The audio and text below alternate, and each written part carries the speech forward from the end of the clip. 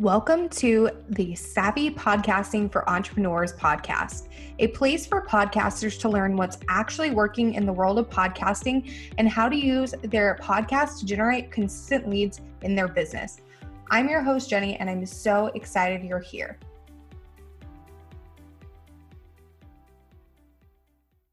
Hey Savvies, welcome back to another episode of the podcast. If you're tuning in for the first time, thank you so much for joining us, and I'm super excited that you're here. And if you've been around for a while, thanks for sticking around. I so appreciate you. And yeah, it's been wonderful recording this show for the past, 5 years now? 19, 20, 21, 22, 23. Going on 6 years now. Crazy. Anyway, so today I'm going to be addressing the question of, is podcasting oversaturated? And I've seen this question come up a lot over the last couple of years, so I really just wanted to share my thoughts on the matter.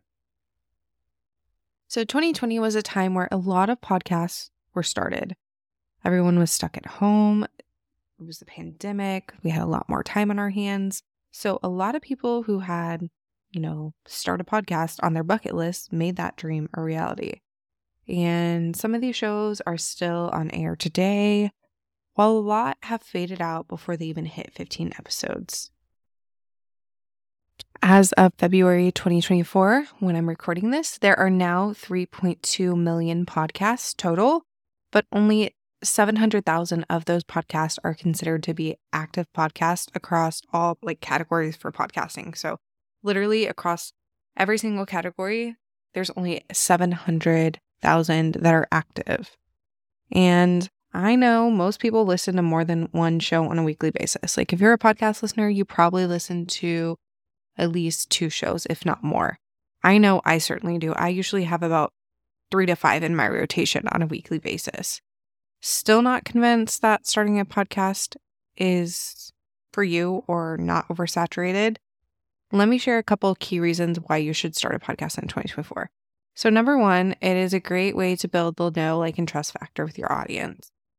It allows you to get in their earbuds and really just kind of become really close with them. I don't know how to describe it, but it's it's like they're your best friends talking to you on FaceTime without the video. That's what it feels like. Podcast feels like for me. It's just really, really intimate. So you can build that know and trust factor a lot quicker than you could through, say, a blog post or something. Another reason to start a podcast in 2024 is that you can bring your own unique spin to your show. I know some people may feel like podcasting is, everyone has the same style of show. Everyone has an interview show where everyone has solo episodes. But the beautiful thing about podcasting is you can do whatever you want with it. You can make it your own. You can add your own unique flair to it. And that's what makes you stand out and makes it different and makes people want to listen to your show. Number 3, podcast listeners are loyal. They are, once they find a podcast that they really enjoy, they're going to come back week after week after week, as long as you are serving them with content that is relevant to them. Obviously, if you're pulling random content out of thin air, people aren't going to resonate with that as much. But if you are, really listening to what they have to say and taking their feedback into consideration, they're going to stick by you and be loyal and recommend you to their friends and family and anyone who needs to hear your message. They're going to be those people who are recommending you.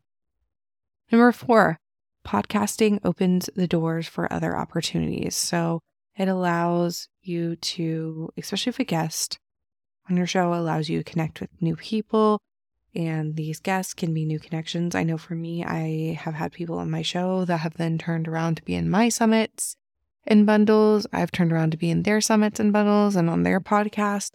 So it's a really, really great collaboration opportunity.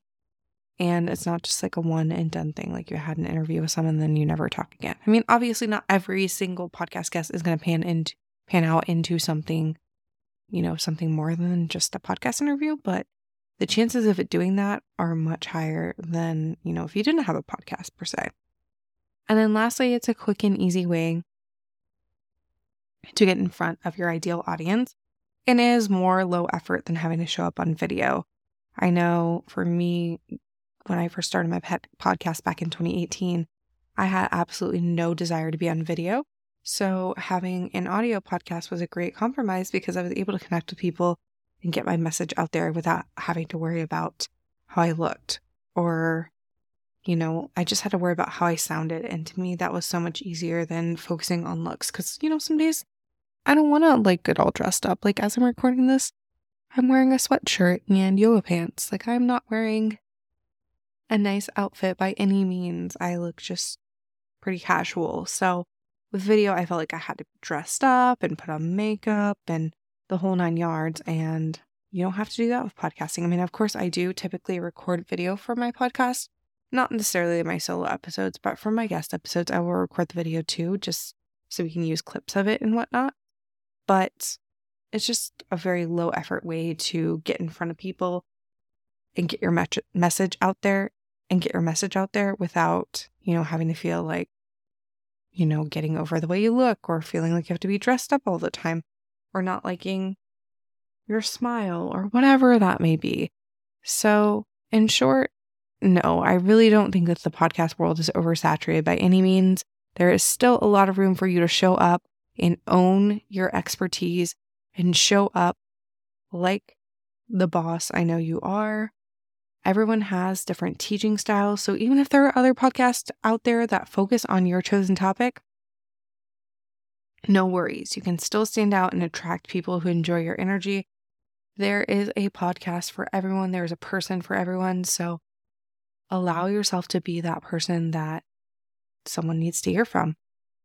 So there's really absolutely no reason to get discouraged about starting a podcast because there's only one you, and the people who resonate with you will love everything you have to offer. So I just encourage you, if you've been sitting on the fence for months or years, to really go ahead. And if you're really still feeling compelled and called to do the thing and start the podcast, go for it, because I think that is going to be wonderful for you in the long run. Even though you probably are feeling like that imposter syndrome right now, in the long run, you're going to thank yourself 10 times over for going for it and committing to it.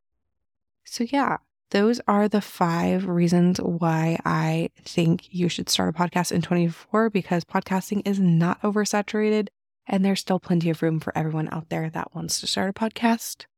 So yeah, I would love to hear from you. Do you have a podcast already? Are you planning on starting one this year?